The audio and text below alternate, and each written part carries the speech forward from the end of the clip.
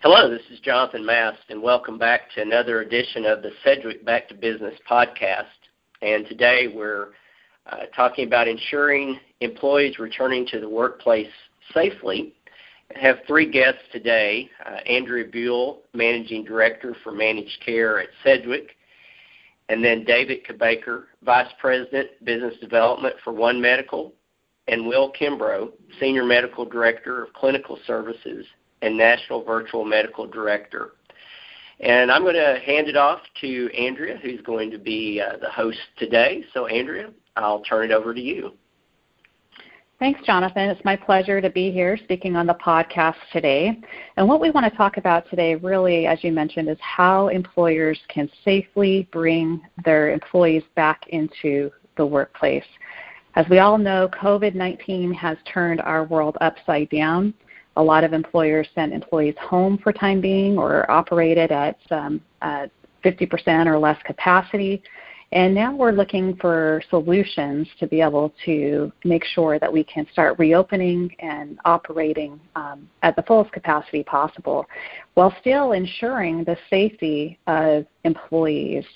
There's a lot of things that employers need to consider as they bring people back into the workplace.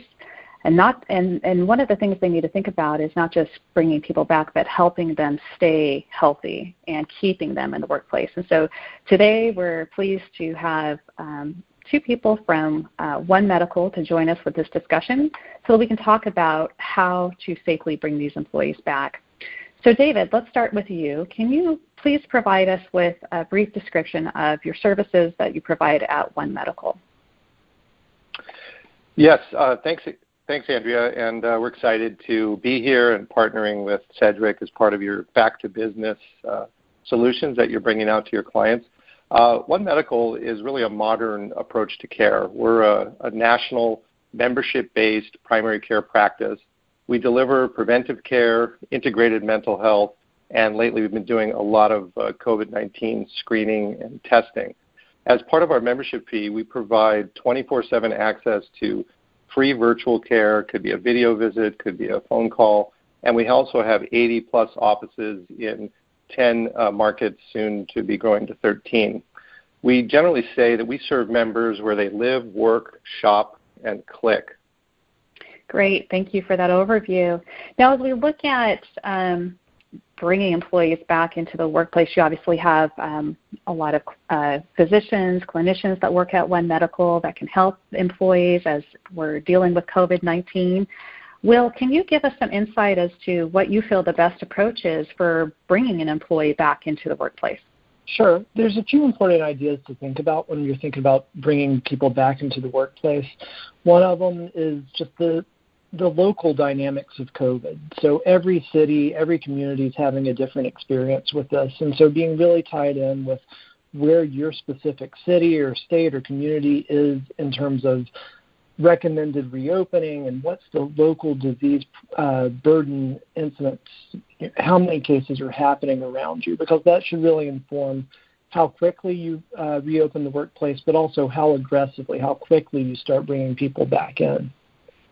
There's an important idea here of safety. And really with COVID, because there are people who don't have any symptoms who could still be carrying the disease and spreading it to others, there's not really a way to have zero risk. And so we really encourage our employer partners to think about their COVID strategy as a risk mitigation strategy. And so by combining lots of different approaches, like how you structure the workplace, how you bring people back in small cohorted groups, how you implement testing, all those things can really work together to best minimize risk. And it is important to remember, though, that even if you do all those things perfectly, just because of the nature of this disease, there's still going to be some residual risk of having COVID in the workplace. So having contingency plans for contact tracing and other follow-up there, too, is also important, all of which One Medical is glad to help employers out with. I think that's a really important point. Thanks for bringing it up, because that is something that we see a lot of our customers are needing help with, is coming forward and being able to consult with the experts to develop the plan that you just spoke about. And that is something that One Medical is willing to help our employers with, is developing that plan. for them to move forward. Now, I understand that within the One Medical solution, it provides opportunities to screen employees daily, because we all know that that's really important, that we're monitoring for symptoms each day. It also provides access to clinicians throughout the country if that individual doesn't pass the screening and needs to be able to speak with a physician. And then it also provides access to testing if an individual is deemed to need to have or to need a test based on the symptoms and the evaluation done by the physician. What do you think about testing as it relates to screening all employees? Is that something that you feel is worthwhile? Is there value in just screening all employees? And if so, what value does that provide? Sure. That gets back to that idea of no one intervention reduces risk completely. Even if you do absolutely everything, there's still going to be a little bit of risk left at the end. And testing really is one of the steps towards a risk-reduced workplace. At the moment, there's no perfect test. All of them have some error rate, some limitations in what they can and can't detect. And so, it's not a perfect approach, but if you're looking at, stacking a bunch of different interventions on top of each other to help reduce the risk to your workforce, testing is definitely one of those options and approaches that can help reduce risk. That makes sense.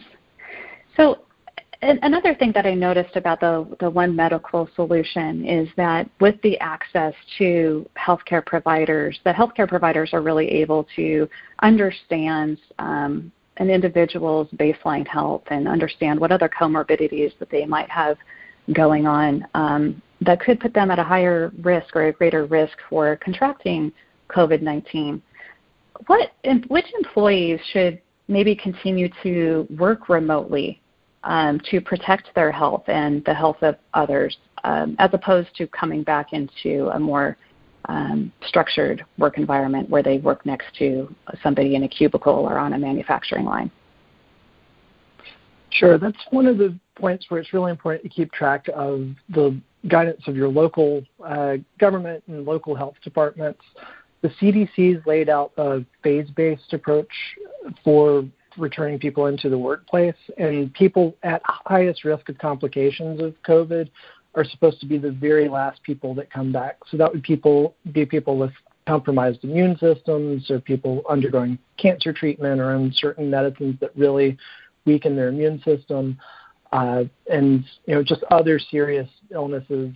Also some chronic diseases like heart disease, poorly controlled diabetes, and just some other factors that are really tough to, that aren't immediately reversible. So thinking of those individuals as, it's not that they shouldn't come back ever, it's just that they should only come back if the entire community is demonstrating that they're reopening without having a significant increase in COVID cases. That's extremely helpful. There's been a lot of changes we've seen over the past couple of months regarding what employers need to do, what the CDC advises the general population to do. How does One Medical help businesses continue to monitor the health of employees and provide ongoing guidance, especially as information continues to change? Definitely. I was thinking about that while you were talking a minute ago. One of the big things that we're able to help contribute to an employer partner is helping just cut through the noise. If you look over the past 3 or 4 months since this COVID crisis started unfolding, the amount of just different signals and different guidance that have come out from the CDC that went one direction then changed to another, or test options. There were these home kits for finger stick for antibodies, and then they went away because the FDA found that a lot of them weren't very high quality. What we really pride ourselves in being able to do is to evaluate a lot of those options, help find the best quality solutions, not react to the first, to everything that comes out, but rather really prove it out and make sure that it is of value to offer to our employer partners. And then we're also keeping an eye to the future. So we're in contact with future technologies and future test options and actually helping evaluate some of those ahead of time so that when they are authorized by the FDA and widely available, we will have already understood and be able to stand by the quality of those ahead of time. So that's part of what we can really do is just cut through the noise as there's so much shifting guidance on this as the crisis evolves. And that's such a valuable resource for any employer to have access to. So thank you. Thank you very much for providing the answers that I had to all of the questions that are out there and that we're hearing from so many of our customers regarding how to manage COVID-19 and return their employees back into the workplace safely. Jonathan, any other questions that you have for our audience? No, I don't think so, Andrea. Probably the best thing to do is to leave the audience with information and direction on how they can learn more about this. Yeah, absolutely. As mentioned earlier in the podcast, this is part of Sedgwick's Back to Business campaign. So for anyone who would like to learn more, they can send an email to backtobusiness@sedgwick.com. Well, thank you, Andrea. Thank you, David and Will, for great information. And we look forward to hearing more from you about this in the future. And I invite others to listen to our additional Sedgwick Back to Business podcast. So everyone have a great day.